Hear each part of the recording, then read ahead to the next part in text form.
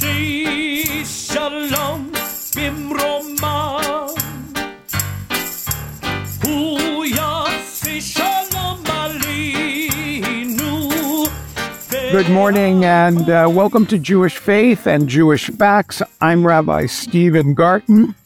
Each week I have the joy of interviewing a rabbi scholar from somewhere in North America to discuss the weekly parashah, the weekly reading that is offered on Monday, Thursday, and Saturdays in synagogues throughout the world. The book that we are reading from at this time in the cycle is Genesis. And some of you, the listeners, will know that the first section of Genesis is about the primordial creation.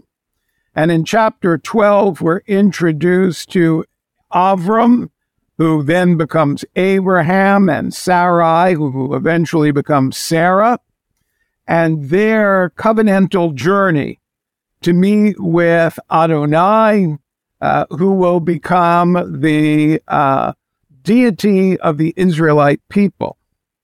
The story of Abraham, Isaac, and Jacob is the story of the matriarchs and the patriarchs. But interestingly enough, the book of Genesis does not really conclude with a focus on the patriarchs. It concludes with a long narrative, which is well known to many of you. It concludes with the narrative about Jacob's son, Joseph. Well known to you from the Broadway musical Joseph and the Amazing Technicolor Dreamcoat. Well known to you because so much of the narrative is part and parcel of our own lives as we struggle to understand sibling rivalry and relations between different generations. So much of the narrative is about being a stranger in a strange land. And so this week, we are going to take somewhat of a detour and speak not about a particular parashah, but we're going to study in depth the meaning of the Joseph narrative. I'm going to read to you the last two parashiot of this narrative so that you, the listener, can have a context for our conversation. And then I'm going to introduce this week's darshan, this week's commentator. There are two parashiot that I want to give you an overview in. One parashah is called Miketz. It begins in Genesis 41 and continues through Genesis 44. And then the latter parashah is Genesis 44 through Genesis 47. That's known as Vayikash. Here's the overview. Some of it is certainly very familiar to you. Joseph's imprisonment in Egypt ends when Pharaoh dreams of 7 fat cats that are swallowed up by 7 lean cows, and 7 fat ears of grain swallowed by 7 lean ears. Joseph interprets the dreams to mean that 7 years of plenty will be followed by 7 years of hunger, and advises Pharaoh to store grain during the plentiful years. Pharaoh appoints Joseph governor of Egypt. Joseph marries an Egyptian woman, Asenat, daughter of Potiphar, which takes us back to a very interesting episode in previous weeks. And they have 2 sons, Manasseh and Ephraim. Famine spreads throughout the region, and food can only be attained in Egypt. 10 of Joseph's brothers come to Egypt to purchase grain. The youngest Benjamin stays home, for Jacob fears for his safety. Joseph recognizes his brothers, but they do not recognize him. He accuses them of being spies, insists that they bring Benjamin to prove who they really are, and imprisons Simeon as a hostage. Later, the brothers discover that the money they paid for their provisions has mysteriously been returned to them. This parashah ends by Jacob agreeing to send Benjamin only after the eldest son Judah assumes personal and eternal responsibility for him. This time, Joseph receives them kindly, releases Simeon, and invites them to an eventful dinner in his home. But then he plants a silver goblet, purportedly imbued with magic powers, in Benjamin's sack. When the brothers set out for home the next morning, they are pursued and searched and arrested. Of course, the goblet is discovered.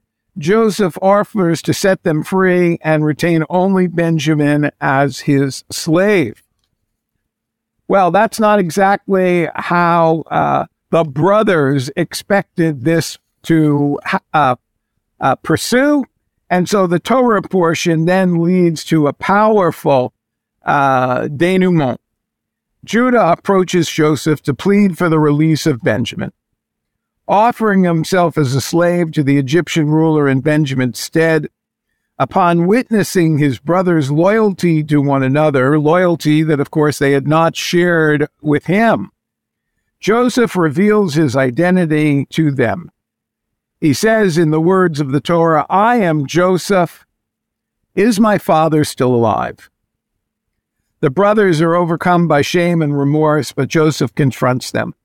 "It was not you who sent me here, but God. It has all been ordained from God to save us in the entire region from famine." The brothers rush back to Canaan with news. Jacob comes to Egypt with his sons and their families, 70 souls in all, and is reunited with his beloved son Joseph after 22 years. On his way to Egypt, he receives the divine promise. "Fear not to go down to Egypt, for I will make you a great nation. I will go down with you into Egypt, and I will surely bring you up again." Joseph gathers the wealth of Egypt by selling food and seed during the famine. Pharaoh gives Jacob's family the fertile county of Goshen to settle in, and the children of Israel prosper in their Egyptian exile. Even if you haven't seen the play, you may know this story. But the play makes it quite clear how wonderful this narrative is and tries to address the various themes that are raised by this 4 chapters, perhaps 5 chapters of Torah. With me this morning to unpack these last parashiot of the Joseph narrative is Rabbi Bradley Bliefeld. Rabbi Bliefeld has a long and illustrious rabbinic career. Today, he serves as a part-time rabbi of Beth Hillel of Carmel in Violin, New Jersey. He served as the senior rabbi of Congregation Knesset Israel in Elkins Park, Pennsylvania, the senior rabbi of Temple Israel in Columbus, Ohio, and the senior rabbi of Temple Anshe Chesed in Erie, Pennsylvania. In addition to his rabbinic work, he has done private consulting in the area of biomedical ethics and has been active in the state of Philadelphia, Pennsylvania, working through the governor's office and acting as a representative of the governor of Pennsylvania. He has a wealth of teaching experience from Allegheny College and the University of Baltimore and Capital University, just to name a few. And I, of course, could go on because he is one of the premier rabbinic forces in American Jewish life. Rabbi Bliefeld, please, it is a pleasure to have you return to Jewish Faith and Jewish Facts. Rabbi Garten, I am so pleased once again that you invited me. And I want to tell everyone in the listening audience that you and I go back to rabbinic school together. We were in Israel together in 1970, 1971. We studied together. We toured the country together. We broke bread together, and we initiated our graduate rabbinic work as part of the same class. And we shared many wonderful moments in our studies together, and that has only been highlighted by the wealth of the experience and knowledge that you bring to this conversation. And our listeners have always indicated that each and every darshan and each and every commentator brings a unique perspective. This morning, we want to take a rather unusual path into the Joseph story. We're not going to look at the traditional medieval commentators. We're going to look at a more modern commentator, a 20th century commentator. And I want you to introduce the notion of Thomas Mann and his magnus opus entitled Joseph and His Brothers. Because in that lengthy book, 4 chapters, 4 volumes, 4 volumes, he begins to unpack some of the essential human dynamics that are found in the story of Joseph. So firstly, let's begin by my asking you, what draws you to Thomas Mann's book? He is a remarkable literary, creative individual. He was born at the end of the 19th century, lived into the 20th century, and in 1928 won the Nobel Prize in Literature. He was absolutely brilliant and magnificent in his literary ability. He wrote the original text in German. It's been translated into many, many languages. 4 volumes, 193 chapters on the story of Joseph.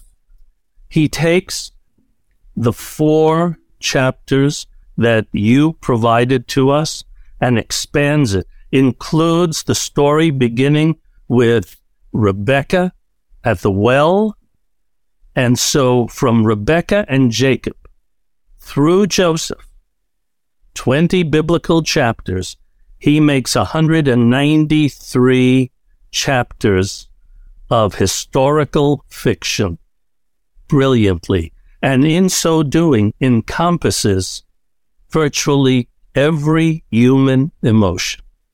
And so you are captivated by his brilliance, and you are captivated, it sounds like, by his complete immersion into the meaning of this story. What do you hypothesize motivated Mann to use Joseph, of all the biblical stories, both Old Testament and New Testament, because we should remind our listeners that he is not a member of the Jewish people, and we honor his desire to share his wisdom with the world on behalf of the Hebrew text. But what do you think motivated him to find brilliance in this story? I'll share a quote from him. He said, "Compare yourself. Recognize what you are, because no one remains quite who and what he or she was when he or she recognizes him or herself honestly." He said, "I helped my own development with this work." This work took him 16 years to compose, and in so doing, he explored the depth of his personality, the depth of the social scene, the depth of his politics, the depth of human emotion. Every page is filled with incredible insight, and his intention was not so much for the reader, quote unquote, to read the text, but to digest the text. And so he provides for us so much material to consider in our own emotional, psychological, political development. He comes from an academic milieu, though he's not an academic, which was at the forefront of trying to expand society's understanding of the Old Testament.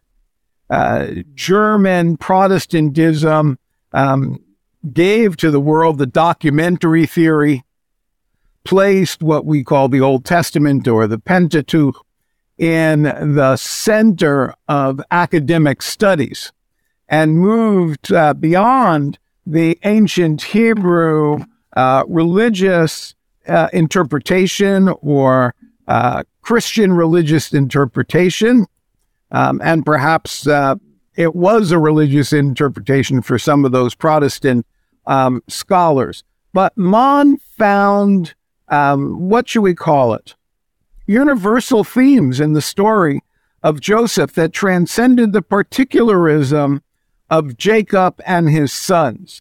Can you help our audience understand some of the essential themes that Mann wrote about?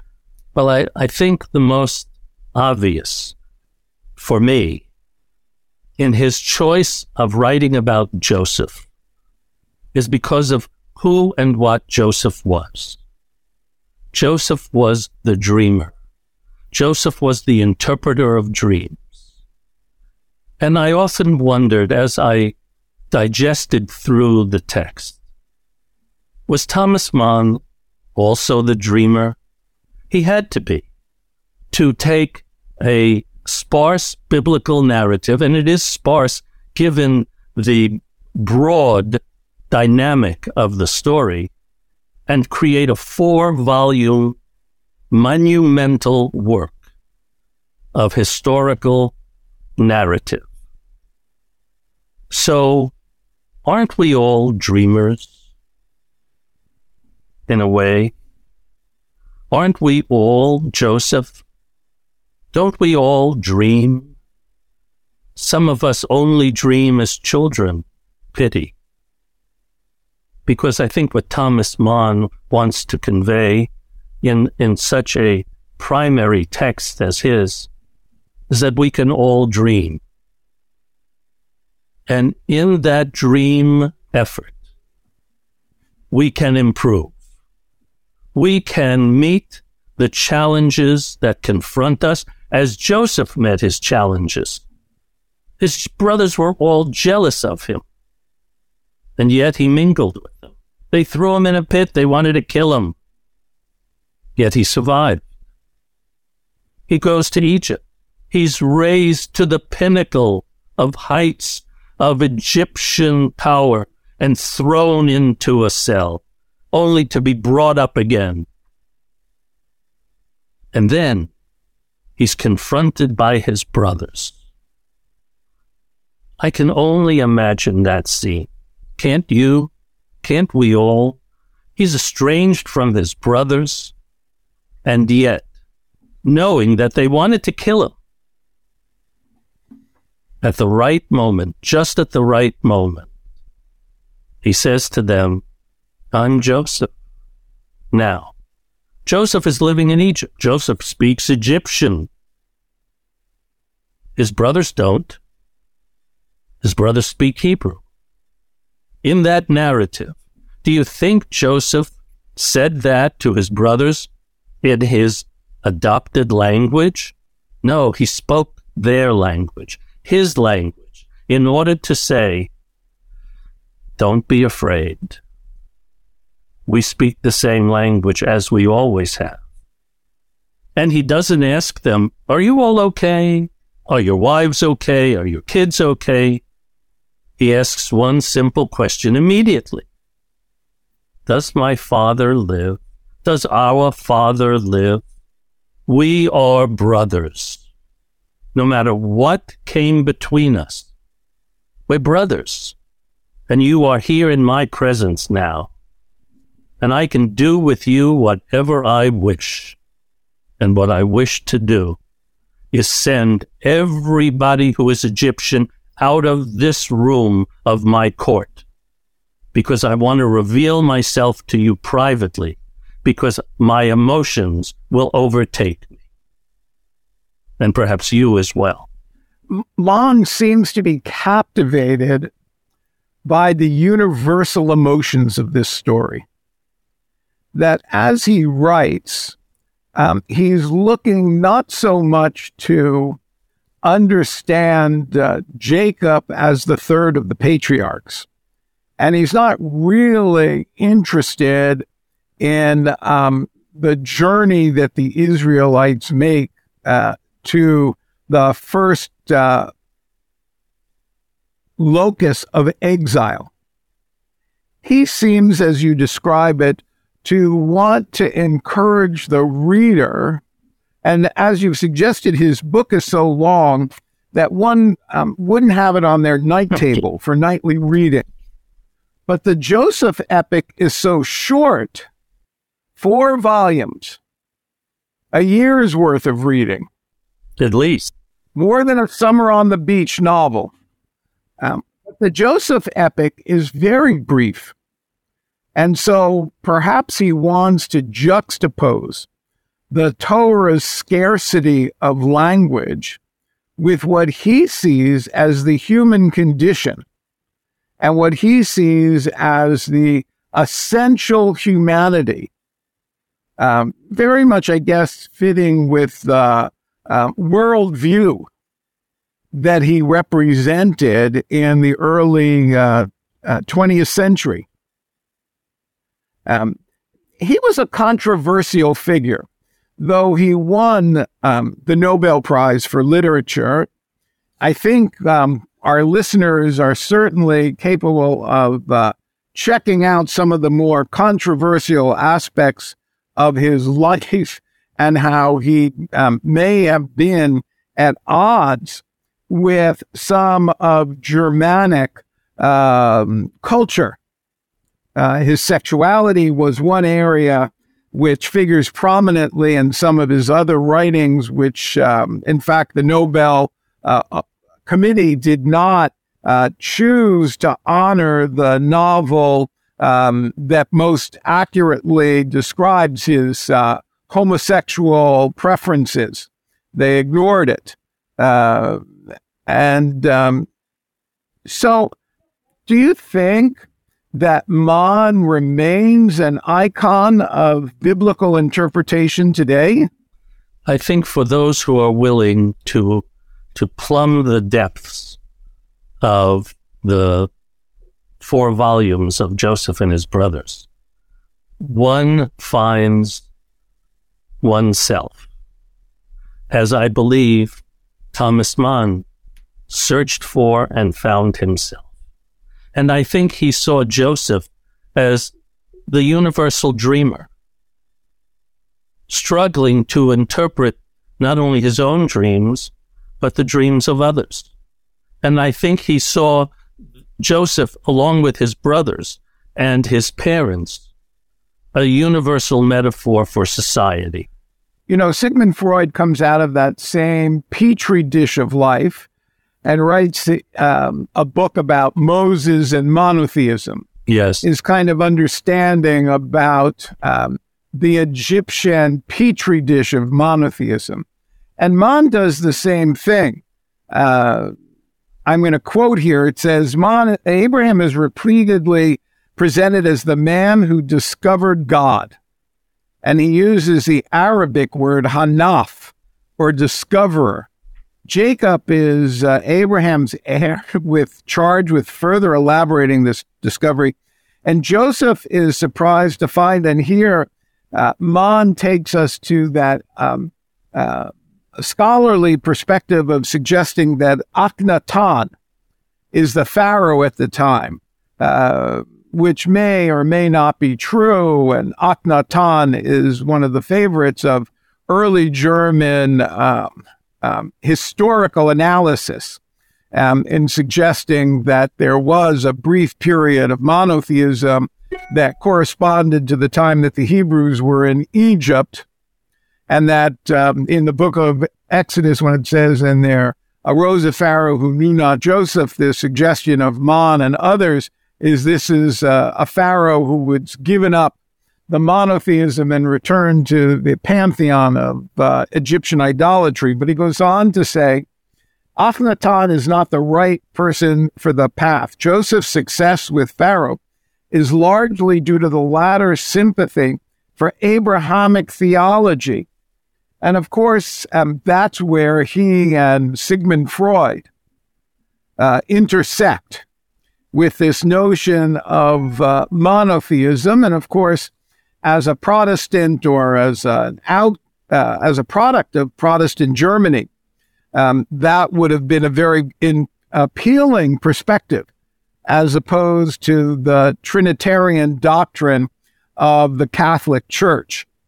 In the time that's left to us, I wanted to know if Mon, who of course concludes his books with the blessings that Jacob offers to his sons, finds any great meaning in telling us about those blessings. I would simply offer to you and to our listening audience to conclude with a blessing allows me to highlight this point. The blessing of the biblical text prompts the reader, the one who studies the text, to explore and find him or herself, and in so doing, translate that identity or the realization of that aspect of identity into the relationships within which they exist.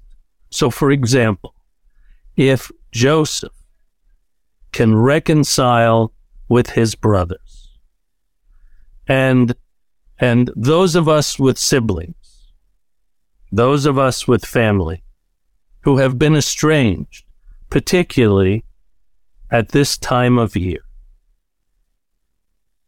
might a rereading of that biblical story or a view of Tom Rice and Andrew Lloyd Webber's Joseph and his amazing Technicolor Dreamcoat, or open the text itself in any language, might that prompt us to initiate a reconciliation? If Joseph could do it when they wanted to kill him, but he could do it because he was able to rise to the best of who and what he was. Can't we? My guest this morning, who's eloquently taken us in a journey that's unusual for a show, has been Rabbi Bradley Bliefeld of Pennsylvania and southern New Jersey, Vineland, New Jersey. Rabbi Bliefeld has offered us such insight into the great work by Thomas Mount Joseph and his brothers. You can hear a broadcast of our show on CHRI 99.1 or a podcast on chri.ca or on iTunes or on YouTube. For Jewish Faith and Jewish Facts, I'm Rabbi Stephen Garten from Ottawa, Canada, wishing you shalom and a good day.